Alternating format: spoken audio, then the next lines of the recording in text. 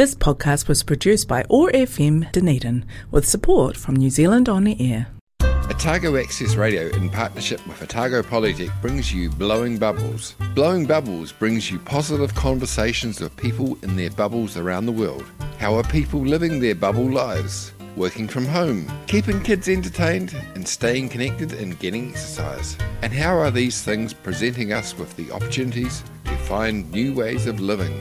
Every weekday, the Sustainable Lens team of Samuel Mann, Shane Gallagher and Mara Karatai reach out from their bubbles to chat with interesting and positive people around the world. Broadcast on Otago Access Radio 105.4 FM and streamed and podcast on oar.org.nz and sustainablelens.org, bringing connection, joy, kindness and peace in the days ahead. Welcome to Blowing Bubbles, positive conversations with people in their bubbles, their safe spaces around the world. I'm Samuel Mann in Sawyers Bay, Dunedin, and I am joined from Central Dunedin by Cheryl Adams. Cheryl is the Chief Executive of Animation Research, and she's just back from the Prime Minister's trade mission to the US. Welcome, Cheryl. Kia ora, Sam. Lovely to be here. We'll get on to talking about going to the US. We'll talk about being here first. How was your bubbles experience? Oh, it was probably a game of two halves, my bubbles experience. So on the 13th of March, we had a team over at the Players Champs in the US, being our first major of the year. And I also had a team over in Australia doing cricket. And we got a call after day one that the Players Champs was off. And so I needed to get about 13 people home from Australia and the US inside the window, although I did insist that they go into self-isolation themselves, which was a debate in itself. So I rang an Airbnb and said, have you got space for 13? They're coming from the US. I think that's okay, maybe. And get them home. But what it meant for us as a company is that we'd lost 90% of our income. And that was pretty significant for us. And I'm eternally grateful to our landlord here for giving us rent relief while we were in lockdown. But we also needed to reduce our costs, and the biggest cost, of course, is people's salaries. And so I looked at that and decided that I wanted to do it in an equitable way. And so anybody who earned less than 60k kept 100% of their salary, and it went down from there. So our top earning person had a cut of 50% of their salary. So that was all happening at work and trying to keep the team happy and contented. Big message to everybody in my team was that their job now was to look after their families.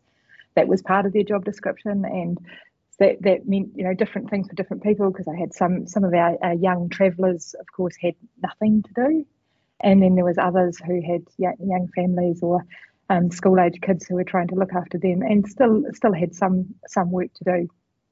But we got through all of that.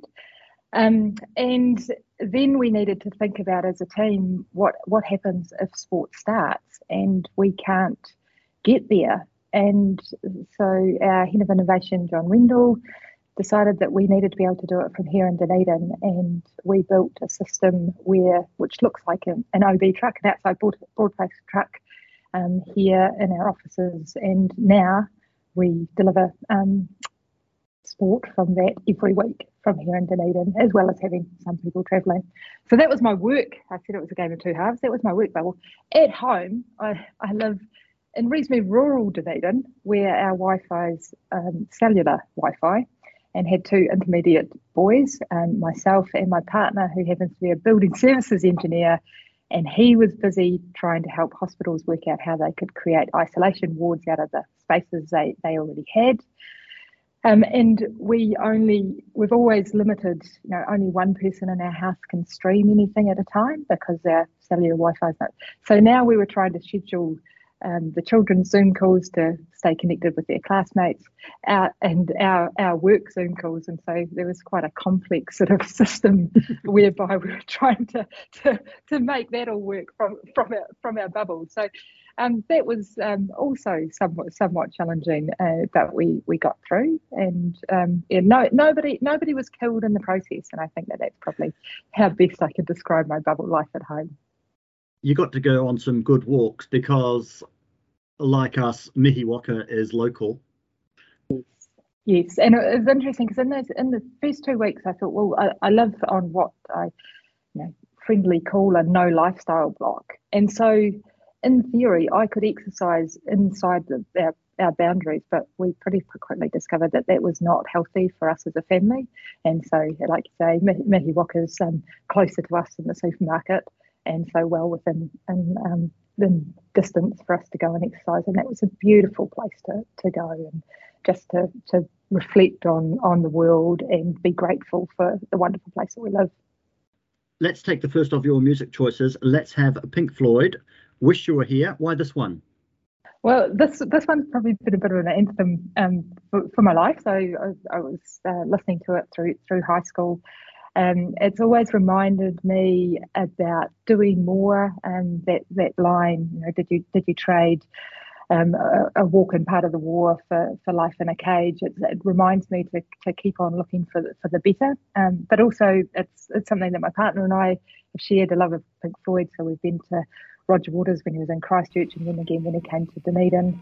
And now, just recently, my partner's picked up the guitar, and so the song is usually the first one he plays when he picks up the guitar. And so hear it in all sorts of wonderful places as we travel. So I love it.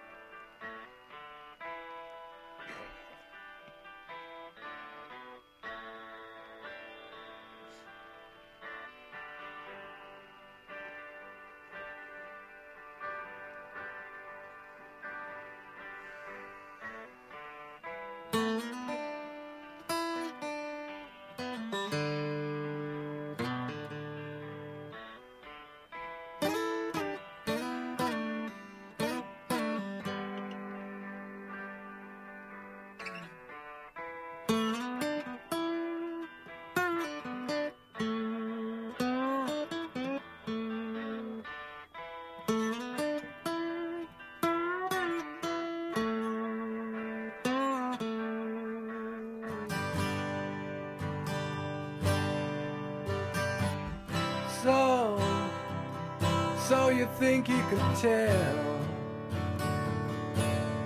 heaven from hell, blue skies from pain?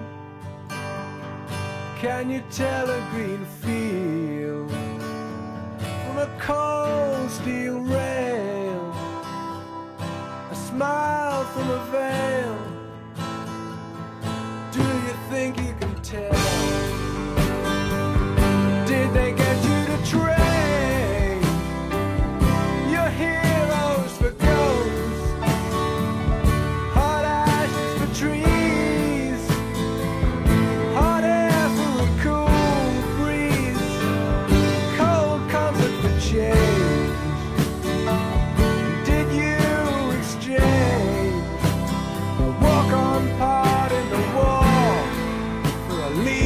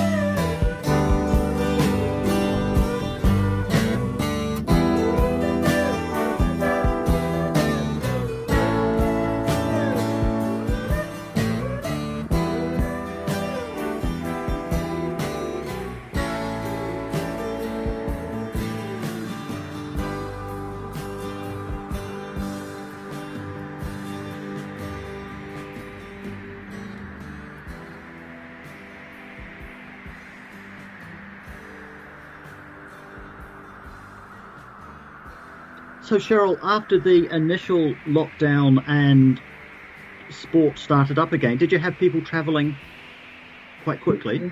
We did. In fact, we were probably one of the first companies to have people travelling, and so we needed to work very closely with our insurance company to make sure that we had cover in place and what cover we had, because air ambulances won't, and I believe still won't, travel somebody with COVID. So we needed to make sure we had abilities to do that, but also our clients were working in very strict bubbles, because this was, of course, pre-vaccine, and so there would be A team and B team, and never the twain shall meet, not even in a rental car, travelling from event to event. And so we did have people travelling reasonably soon, but far fewer than what we would normally have. So we would normally have at least 2 people at each golf event, and when the PGA started up, we just had 1, but of course we then needed to have a spare for a while, and now that's turned into 1 person for each event. But has it changed how you... was just harder. Yeah, has it changed how you work as a business?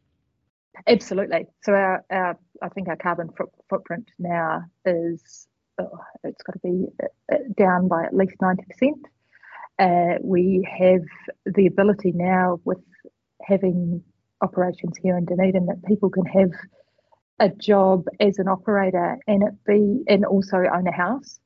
Whereas if you were travelling, I mean, it's great fun when you're young and single on the road, and especially if you love golf, travelling to all the golf tournaments. I mean, it doesn't get much better than that. However, it was always a job that was only 3 years tops for somebody to go through. And now we've got one of our senior people who has got his house here in Dunedin, and he has to work night shifts because we don't know exactly what time zone we're in, but he's able to do that, and it's great to have that. Also, we can train people here, and so we've established a relationship with Otago Polytech, that part of their sports analyst course, where we're going to be accredited to provide some of the hours that goes into that, and a great way for people to see and learn and discover whether TV broadcast is something that they want to get into. So it's changed our business phenomenally, and without the pandemic, our clients would never have wanted to take the risk of us not being there. So I do see it as an opportunity, and now that we've proven that it works, and tech can do just about anything. And I think that you change some of the rules, like, okay, you can't travel, and all of a sudden we come up with solutions for them. And the tech does work. You can do real time. Absolutely. So we've built a system. We used AWS to bring the video back from the course, and so there's usually about 9 cameras that we'll bring back, so video directly from the course. Plus we've got the main feed and the commentaries in the guys' ears. And then we've separated our system, and I'll simply, it's a bit like it's a long KVM, so a KVM being a keyboard video mouse. So we're clicking keyboards and moving making mouse movements here, or our operators are, and it's just that information that's been sent back across the world to produce the graphics. So we do have computers sitting on site that are then delivering the output, rather than us bringing video back here and then sending it back, which would be 1, a lot of traffic, but 2, would provide it's more latency, and we want to be more real time than that. And as you say, it's a thing you probably wouldn't have trusted, or that your clients wouldn't have trusted. They would have insisted on you being there. Yes, absolutely would have insisted on us being there. And now that we've been able to demonstrate it, that works.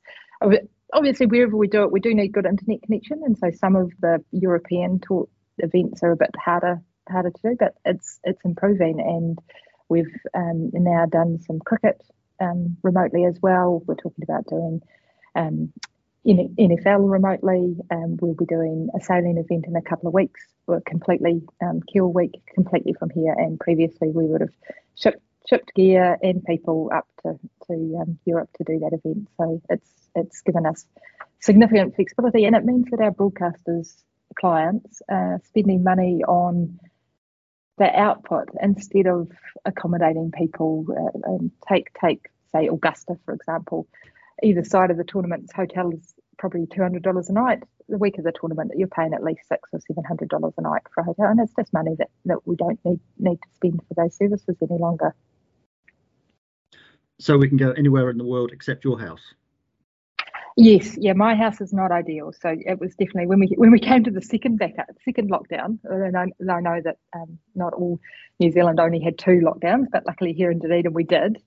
It was interesting. Just I don't know, I was getting this feeling that Delta was going to escape, and I sat down with the team and I said, okay, so if Delta escapes and we get to lockdown again, can we do this from our houses now that we've built this system? Because our clients overseas aren't going to accept that New Zealand's in lockdown. The events are going to keep going. And we sort of talked about it and said, well, actually, there's a whole lot of tech and obviously really big, fat internet pipes coming into the building here.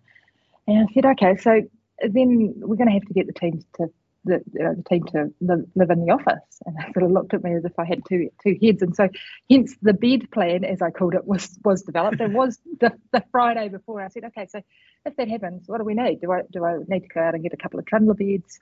Do we need to get any groceries? Because we've got a shower and we've got a wee sort of small bench top, I suppose, pie warmer type thing in a microwave. And not much. And we went, well, I think that we'll get at least 6 hours, and in 6 hours we can bring in a couple of beds from people's houses and organise it. And sure enough, on the Tuesday, after we'd had that conversation on the Friday, the bed plan needed to be enacted, and 3 guys we're happy to come in and live in the office, and our boardroom turned into their living room. I suspect there was dance parties. I'm sure, but they were having a great time, and of course, because they were away from home, I was paying them as we do. We pay a per diem, and so they had plenty of money to spend at the supermarket and keep themselves fed and entertained while delivering golf. And I honestly, all 3 of them, I think they loved the experience, made for great stories, made it to One News, and so that's always a good thing too. So we've successfully demonstrated that you don't need to be in places. But you've also just disproved that by going to the States. Exactly. And I knew you were going to identify the irony of that. And so what was special about that trip? I'm very conscious that here in New Zealand, agree or disagree with the borders being closed, it's made doing business harder, much harder.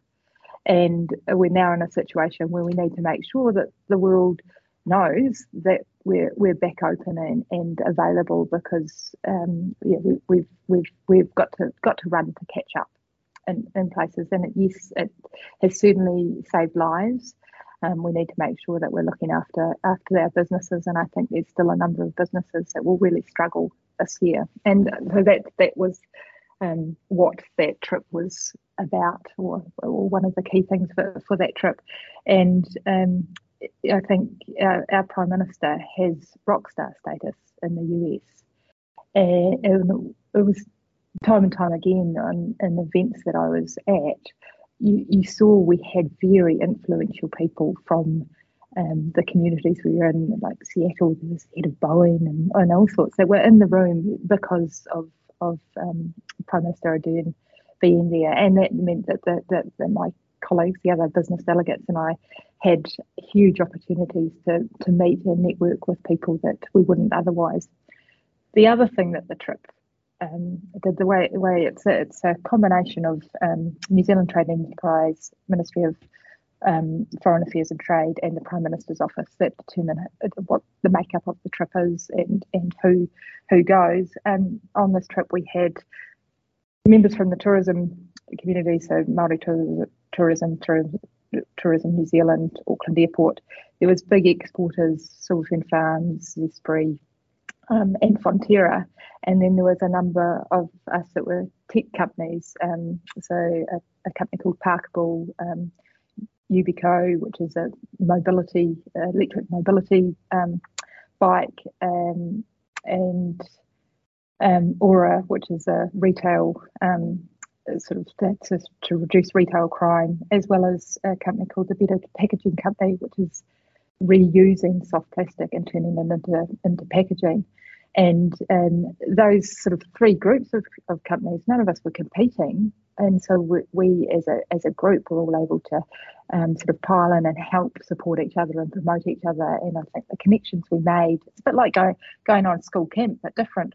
The connections that we made are probably going to be lifelong, and I think will be continually supporting each other's businesses, and that's going to be really good for New Zealand Inc.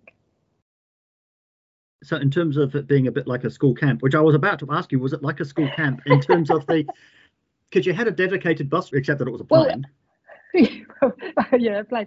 So it was the Defence Force plane, and so we, that was what got us around the States, and thank goodness for that, because we wouldn't have gotten nearly as much as what we did if we had to check in luggage. But it did mean that things like one morning we were heading down to Washington DC and then back to Boston, and we had to be in the hotel lobby at 4:30 in the morning. And to get our bags on the flight, the Defence Force needed the bags the night before, and so our checked-in luggage had to be delivered before 10:30 the night before, and you just had your carry-on for the day.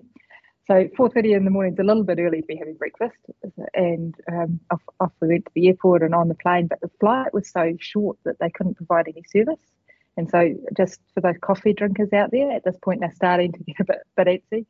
Then we had the Prime Minister with us. And so we landed at the Air Force Base there, and because there was a motorcade, and none of the business delegation, I think, had ever been in a motorcade before. So we're looking at that going, oh, this is going to be exciting. And sure enough, Washington do motorcades. They know how to do that. I recognised that the police were experienced, although, and I suppose this is a bit of an in-joke, the bus with the business delegation had a user interface issue, and that it was the only vehicle in the delegation that was painted white, and it was also the motorcade that was painted, it was also the last one, and it also was the biggest and possibly didn't have quite as much torque, engine power as the others. So occasionally we sort of dropped off the back of the motorcade, and that really upset the situation because traffic would move in, and so then the police would come in and usher them out in a not very friendly way, sirens going, and sort of pushed out of the way so that we were caught up. So we arrived at the Capitol, and we were then ushered straight into a meeting with one of the congressmen, and then had a tour of the Capitol. And it wasn't till about 2:00 in the afternoon that those that needed coffee got a coffee fix. And that was a little bit challenging. So it's those kinds of experiences, which are a bit school camp-esque, that we certainly had, and it was very, very enjoyable. But it was we weren't always with the Prime Minister, so she was often in other meetings, and we would be doing separate things. But we were always, our timetable was very much dictated by the visits and the meetings that she had. And some long days. Very long days, yes. So that 4:30 in the morning one finished in Boston with a networking event on a boat trip. And so the official program finished at 8:30 that evening. So that was definitely a very long day. I don't know whether I ever actually suffered from jet lag, because I wasn't sure which way was up or which city I was in most days. Was there much downtime? No.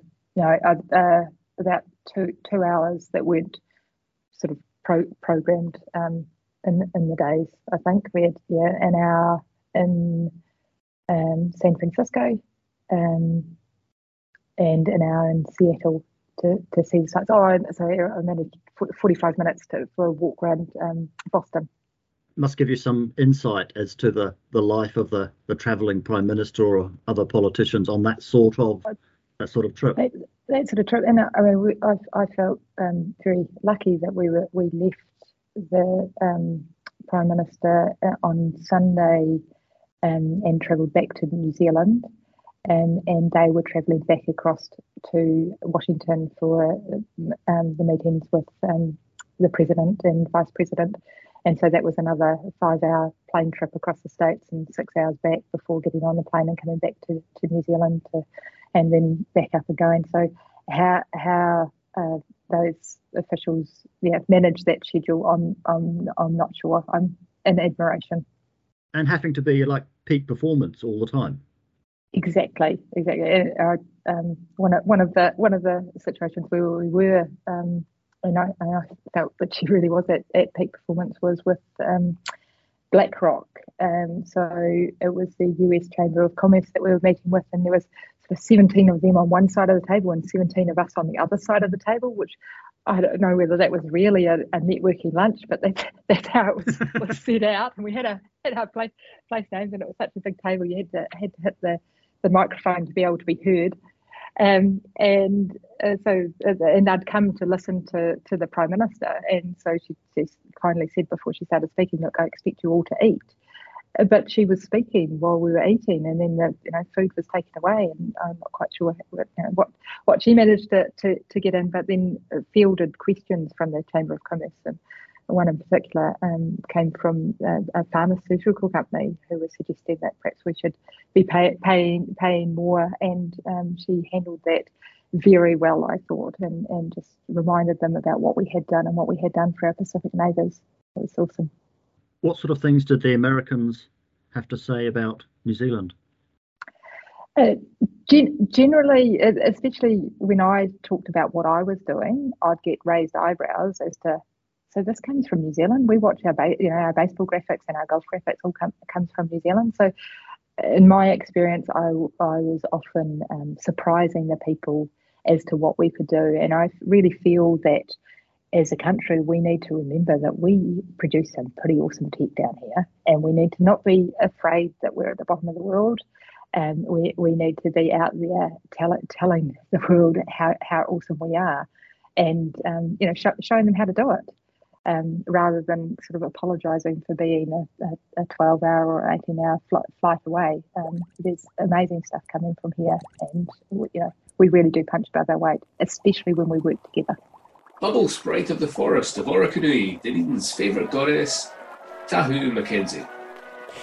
Kia ora koutou, ngā mihi aroha nui kia koutou, ko tahua hou. I hope you're all having the best day, beautiful superstars in your beloved universes.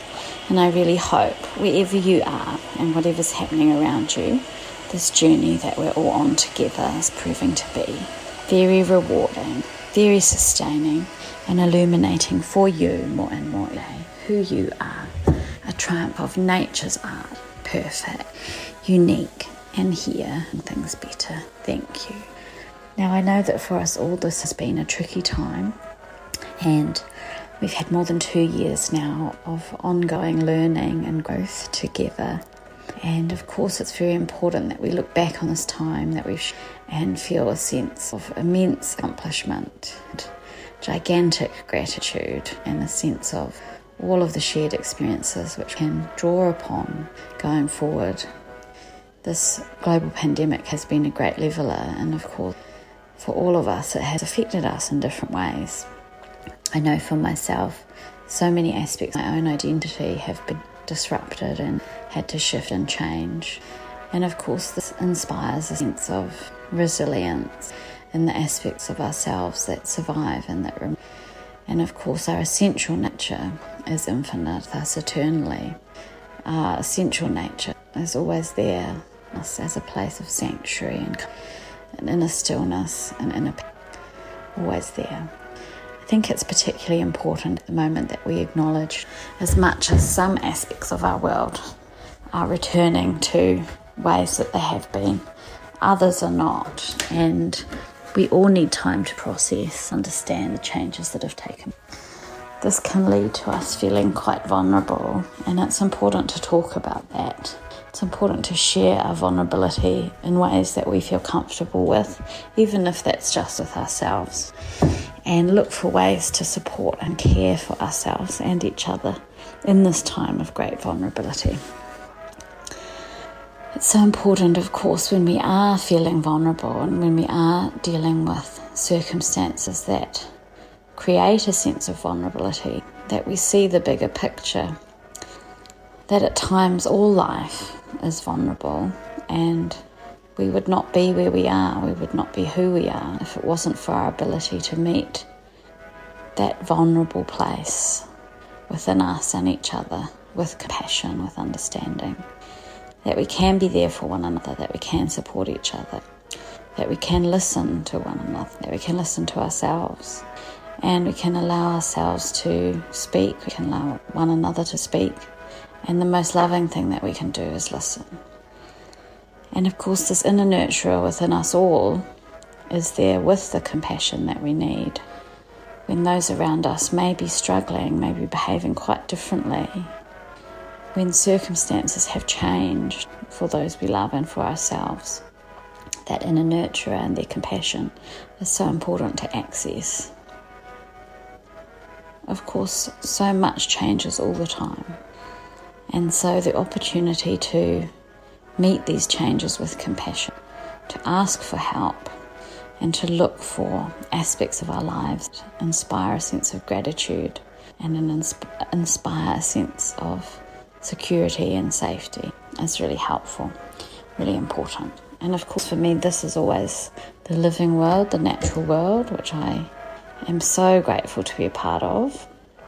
And by really appreciating those finer details of growth and change, the beauty within that process, the beauty of vulnerability, the beauty of the process of the inner nurturer coming forward, all these things are a great comfort to me. So I really hope for you, wherever you are and whatever's happening around you, this can be a time of great and pleasure for you. And I'll look forward to talking to you again soon. Thanks so much. Ka kite. You're listening to Blowing Bubbles. We're talking with Cheryl Adams. Cheryl, Mawira's not here today, but if she was, she would be asking questions about how we inspire young people into the sorts of creative, technical roles that you do and are responsible for. You got any thoughts on that? I have plenty of thoughts on this. This is. If you want me on my soapbox, you've just got me there. Especially wahine and other underrepresented groups in the tech world. And one of the big things I think is it falls on the adults in the room. And I think that if somebody comes home and says, "Oh, I'm thinking about IT," especially a girl, they might go, "Oh, that's nice, dear, but perhaps do something else, something a bit more productive with your time," without realising just how much tech is used in any business. And I'm a big believer of, you either code or you'll be coded. And so understanding what tech can do, I think, regardless whether you're the marketing manager or the CFO, I think is really important. I think we lose our children between 8 and 13. So when they're making those NCEA choices for their year 11 subjects, so we need to hit that sort of late primary school, very early high school is where we need to be focused. I certainly am out being as available as I can to that age group, because I think that often people need to see it to believe it. My background, I've got a mechanical engineering degree. Turns out I partly chose that because of a scholarship that way back in the day, it was the DSIR, the Department of Scientific and Industrial Research, that were encouraging women, Māori and Pacific Islanders into non-traditional areas. So mechanical engineering fell into that, and sure enough, I was one of 3 in a class of 57. But I quite enjoyed being different, and I'm conscious that that's not the case for every young woman or young minority group person. It's often about wanting to be part of the tribe. So I think it's important we get the messages out how diverse the careers are in IT. You don't have to be a maths guru to be an IT person.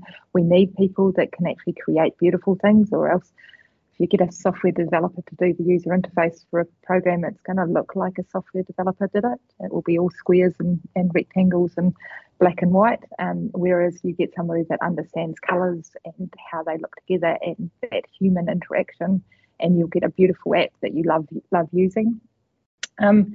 I'd love to see us get rid of the pink and blue aisles in the warehouse. That drives me insane every time I'm buying presents for kids, that I find myself gravitating to the blue aisle for the girls, going, you can do this too. And so it's a big societal problem, and I think the more we talk about it, the more we're going to break through that. And one of my dreams is, I've said to a few people that I'm going to talk to every school child in Dunedin during their years here, and so I'm often out talking to schools, so that's what I'm doing personally. I realise that doesn't scale worldwide, and so these kind of things are useful too. And one of the things that we have here in Dunedin, I love Dunedin Ventures do a Woman You Can Bank On event, sort of about this time of year, so middle of the year.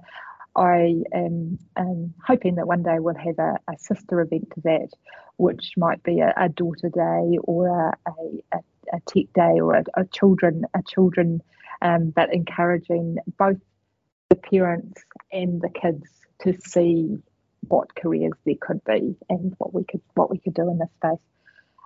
I could go on, but yeah, I just think we need more and more stories about how important and how good tech is.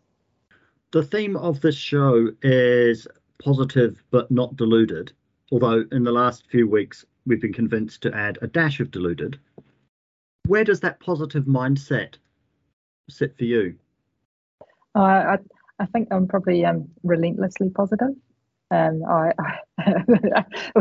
that's a good thing or a bad thing, but I certainly see problems as opportunities, as ways to change things to get things better. So, yeah, is that deluded? I don't think so. My leadership style is one where I think my job's to get rid of the roadblocks, where the team can work the magic. And as long as I've given them the ability to do what they need to do, and a bit of guidance as to what direction we're heading in, then amazing stuff can happen. And yeah, that team, the more diverse that team is, the better those outcomes will be. And it certainly is magic, the work that they do. Let's take the second of your music choices. Let's have the Exponents. I nearly said the dance exponents. The Exponents, Christchurch. Why this one? Well, I grew up in the middle of the Canterbury Plains on a sheep and crop farm. I went to boarding school in Christchurch, and that was just as the dance exponents were turning into the Exponents. They were one of the very first bands that I went and saw. I can't think what the pub was called, but I can see the inside and really enjoyed it. And this song always takes me back to Christchurch, especially on Cashel Street. I wait. There was many times I was waiting on Cashel Street.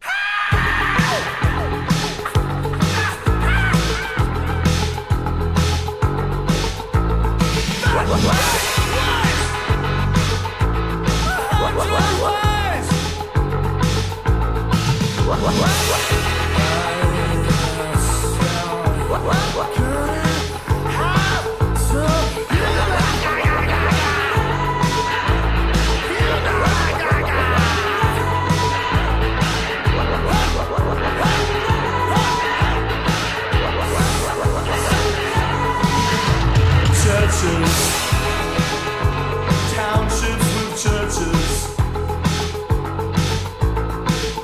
I'm counting Bibles, counting views.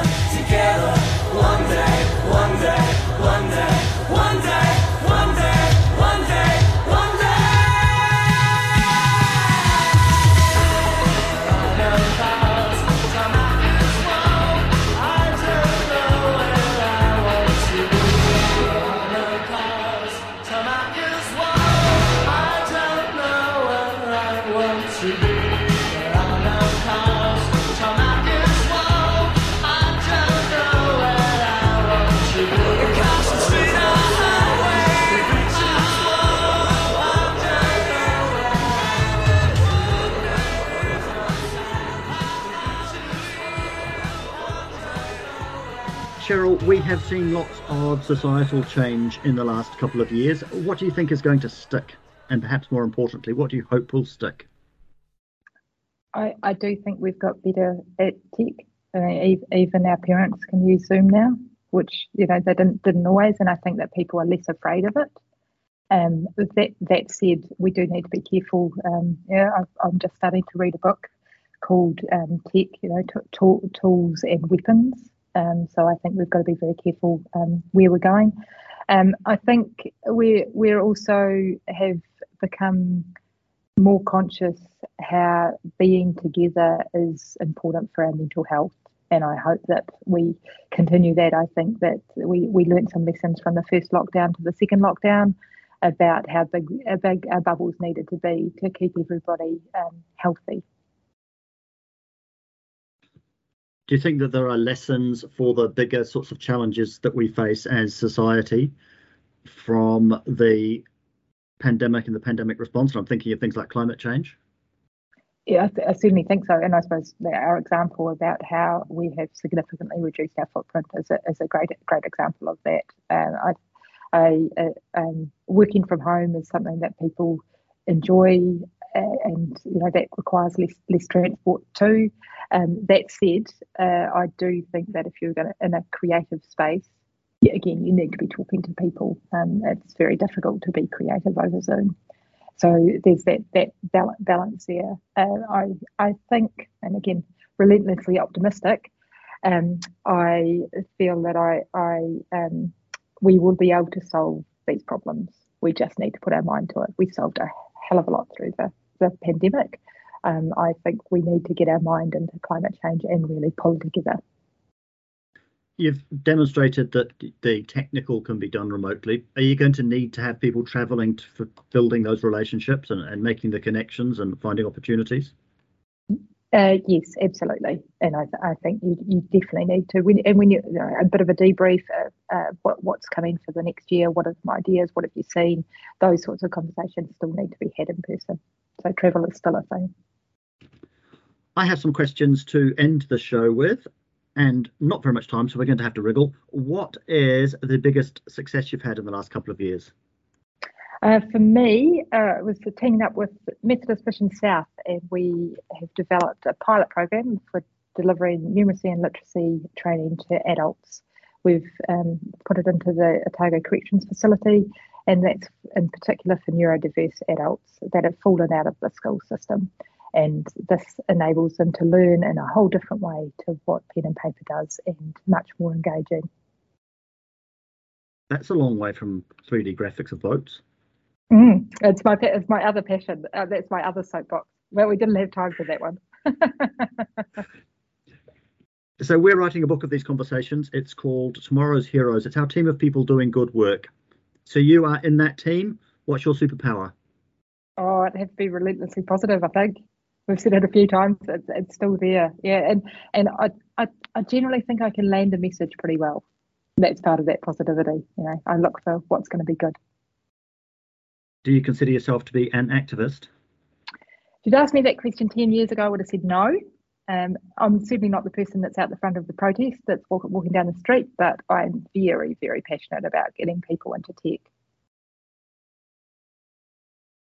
What's the smallest thing that we could do that would have the biggest impact in that direction? The smallest thing we could do is not say no when your child's interested. And I'm not talking about consuming tech. That's a different thing. I'm not talking about screens and social media and watching stuff. It's how does this work? Like actually have some conversations with our children about how stuff works. So what motivates you? What gets you out of bed in the morning? I really like sunrise. and I think why I like the sunrise is because there's so much opportunity in the day. It's an opportunity to change things, to do things better. So every day is a new day to make change for good, and I love it. Even if the sunrise is quite late at the moment.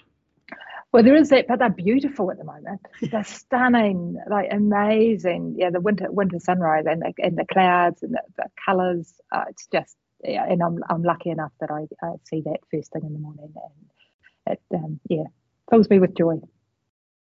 And what is the biggest challenge or opportunity that you're looking forward to in the next year or so? For me personally, I probably need to get a bit better at working out what's important versus what's urgent to do, and focus a little bit more on the important. I love to help people, so I need to be a little bit more careful at what I take on, and when I say no. So again, it's that difference between the important stuff and urgent stuff, and making more time for the important to make the change that I want to see.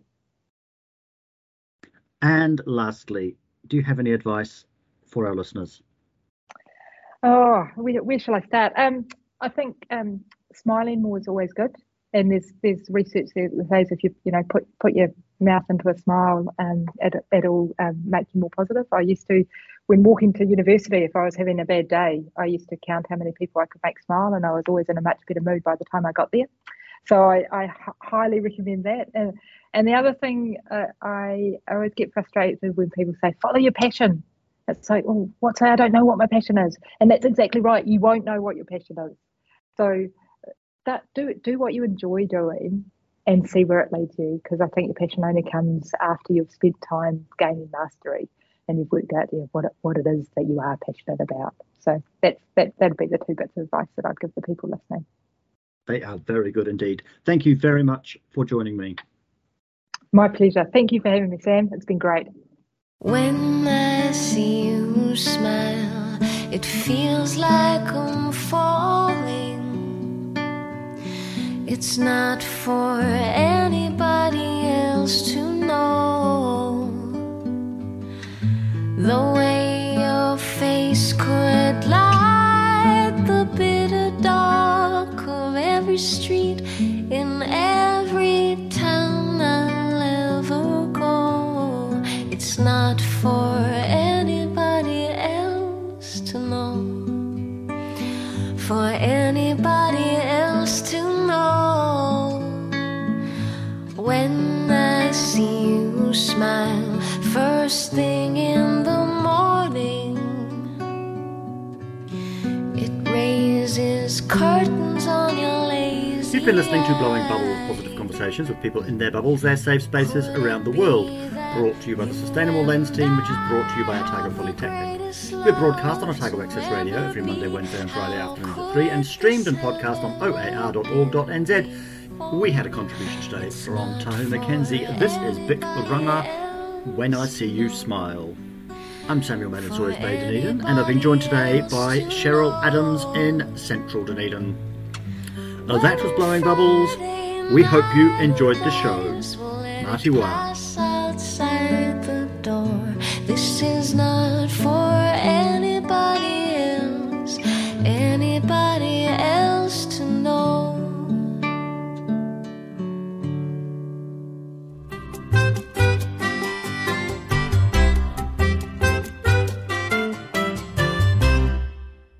This podcast was produced by OAR FM Dunedin with support from New Zealand On the Air.